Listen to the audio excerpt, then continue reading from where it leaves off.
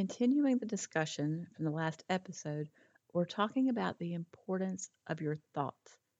In grief, it's so easy to allow the pain and the exhaustion to take over your thought life. Now, you should sit in the pain as you need to, but you don't want to get stuck in it. Today, I'm going to share how to improve your thinking and, in doing so, improve your outlook and your life while still grieving. Let's jump in and start changing that automatic loop. Hey, friend. Welcome to the Grief to Great Day podcast. Do you feel like you're going crazy? Is the shower the only place for you to really cry? Are you surrounded by people, but you still feel all alone? Do you want to be the you were before your loved one died, but you have no idea how to get there? I'm Steph Cabanis, Southern by choice, wife, turtle triathlete, Jesus follower, and fellow traveler in the journey of grief. I too struggled to breathe, questioned God and my faith, and thought I would never be happy again. But God took my brokenness and He turned it into a breakthrough. So if you're ready to understand how to navigate grief, lean into your faith and take just one step towards healing, then bring your ugly cry, get into a comfortable place, even if that's your bed right now, and let the healing begin. Girl, there's hope for your future. Come on in the house and join me on that couch. I'm Steph, and this is Grief to Great Day. Thank you for being here. I hope you feel welcomed and heard through this podcast. Hello to everyone listening in Romania, our spotlight country, and in California as the state with the most downloads this week. Grief to Great Day is downloaded in over 60 countries. This tells me that grief is felt throughout the world. So please know that whatever country or state you're in, you're not alone as you walk through this thing called grief. I know there are new listeners each week, so if that's you and you hear me talk about Monica, her faith, or her death, and you want some background information, just go to my website, grief2greatday.com, and click on the book tab. If you are just starting your journey, please know life will change. It won't always hurt like it does today. It's really important for you to hear that often. This is not to say that you'll stop missing your loved one because you never will. But you will be able to breathe, to laugh, and to live again.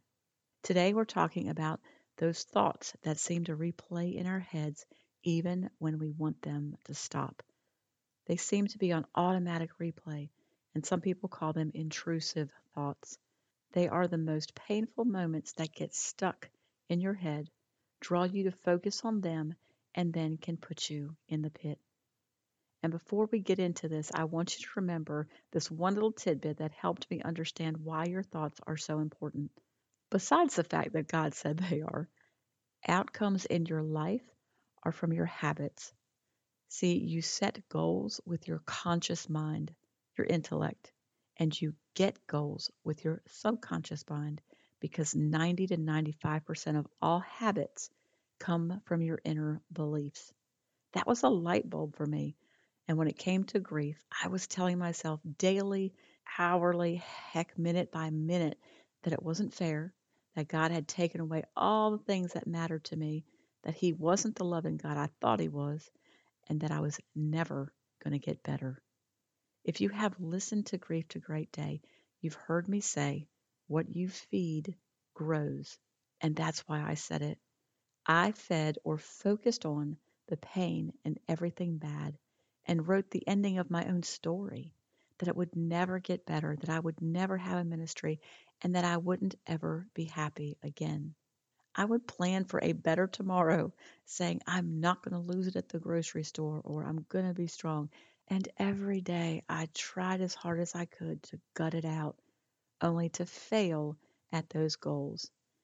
The idea that you can stop the loop on those negative and or dark thoughts has got to be exciting or at least intriguing to you. When I first heard of this, it was back when I was in graduate school when it came to sports psychology. You know, how to create new neural pathways, both physically and mentally.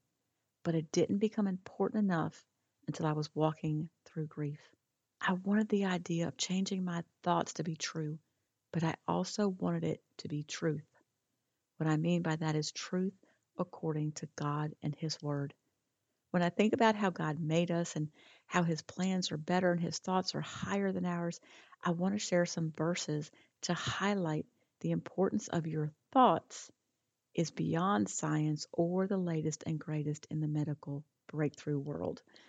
That the power of your thoughts is biblical and can be improved to make your life easier, if not way better.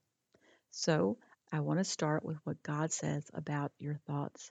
There's at least 10 of them, so sit back, shut your eyes, and just listen. Romans 12:2. Do not conform to this world, but be transformed by the renewing of your mind.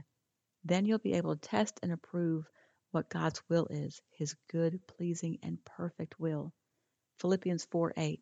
Finally, brothers and sisters, whatever is true, whatever is noble, whatever is right, whatever is pure, and whatever is lovely, if anything is excellent or praiseworthy, think about such things. Jeremiah 3:3. Call to me, and I will answer you and tell you great and unsearchable things that you don't know. Proverbs 28:26. Those who trust in themselves are fools, but those who walk in wisdom are kept safe.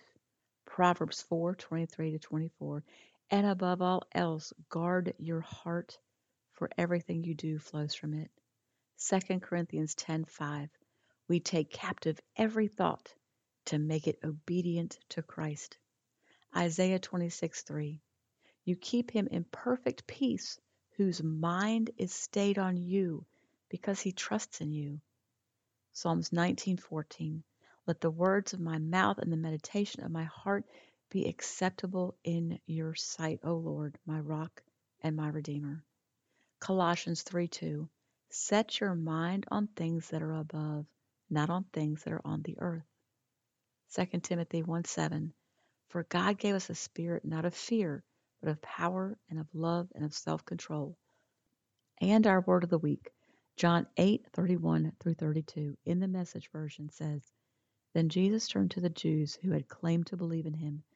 He said, If you stick with this, living out what I tell you, you are my disciples for sure.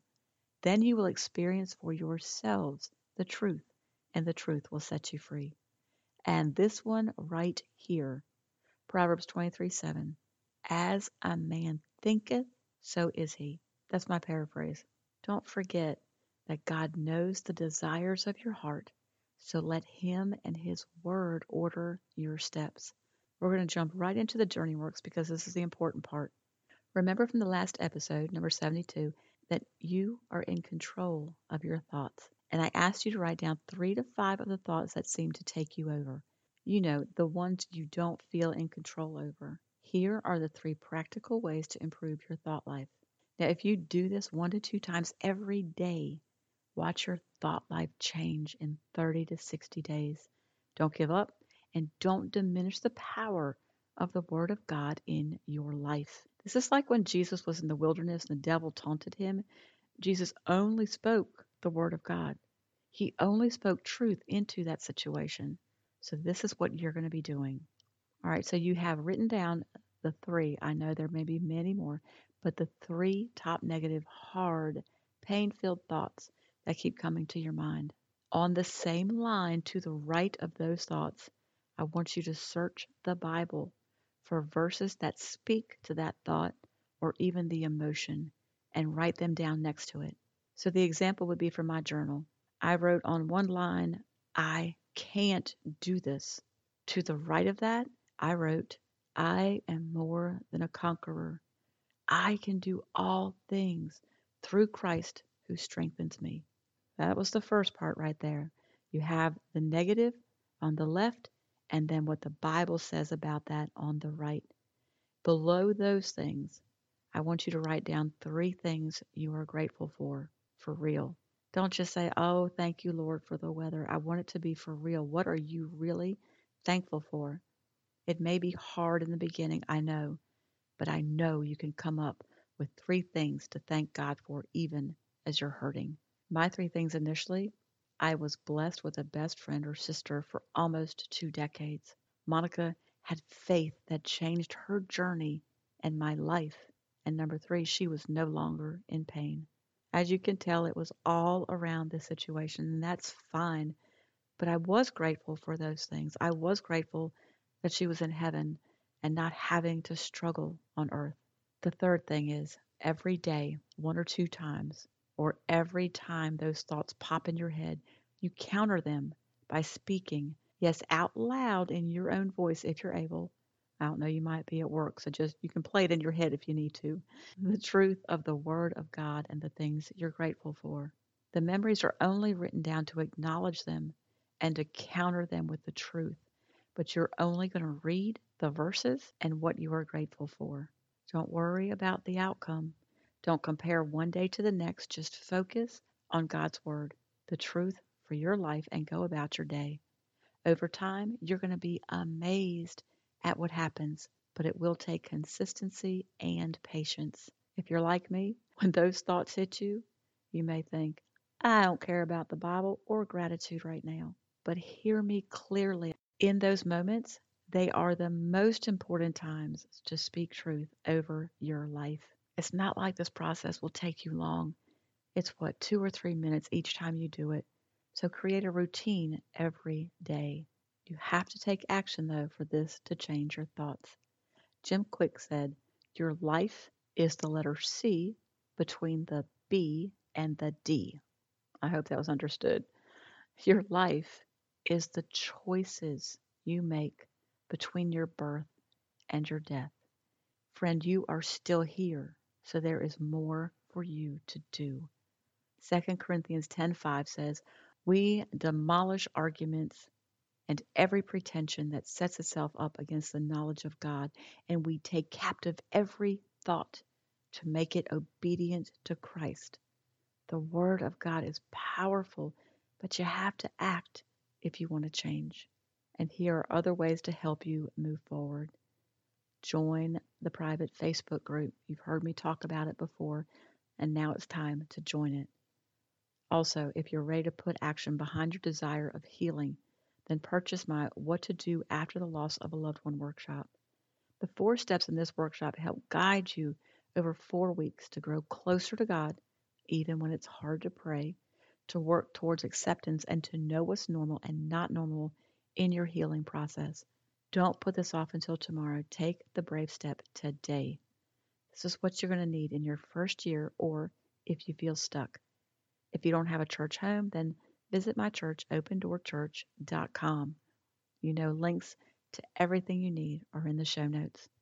In the meantime, remember who holds your future and keep on coming back to the house, keep sitting on the couch, and keep taking those steps. Keep speaking truth in your life towards your healing. Thank you for being here today, for showing up. If this podcast has given you hope, encouragement, or helped you in any way, share it with a friend, either in a text or on your social platforms. Also, please subscribe, rate, and leave a written review on iTunes. It's a huge blessing for me to know that you're out there. Lastly, and this is important, you are not alone. Connect with me on the Grief to Great Day website, the link is below, and sign up for our free newsletters. I want to be able to pray for you by name. Remember, grief isn't something you're going to get over, but a great day is something you can get to.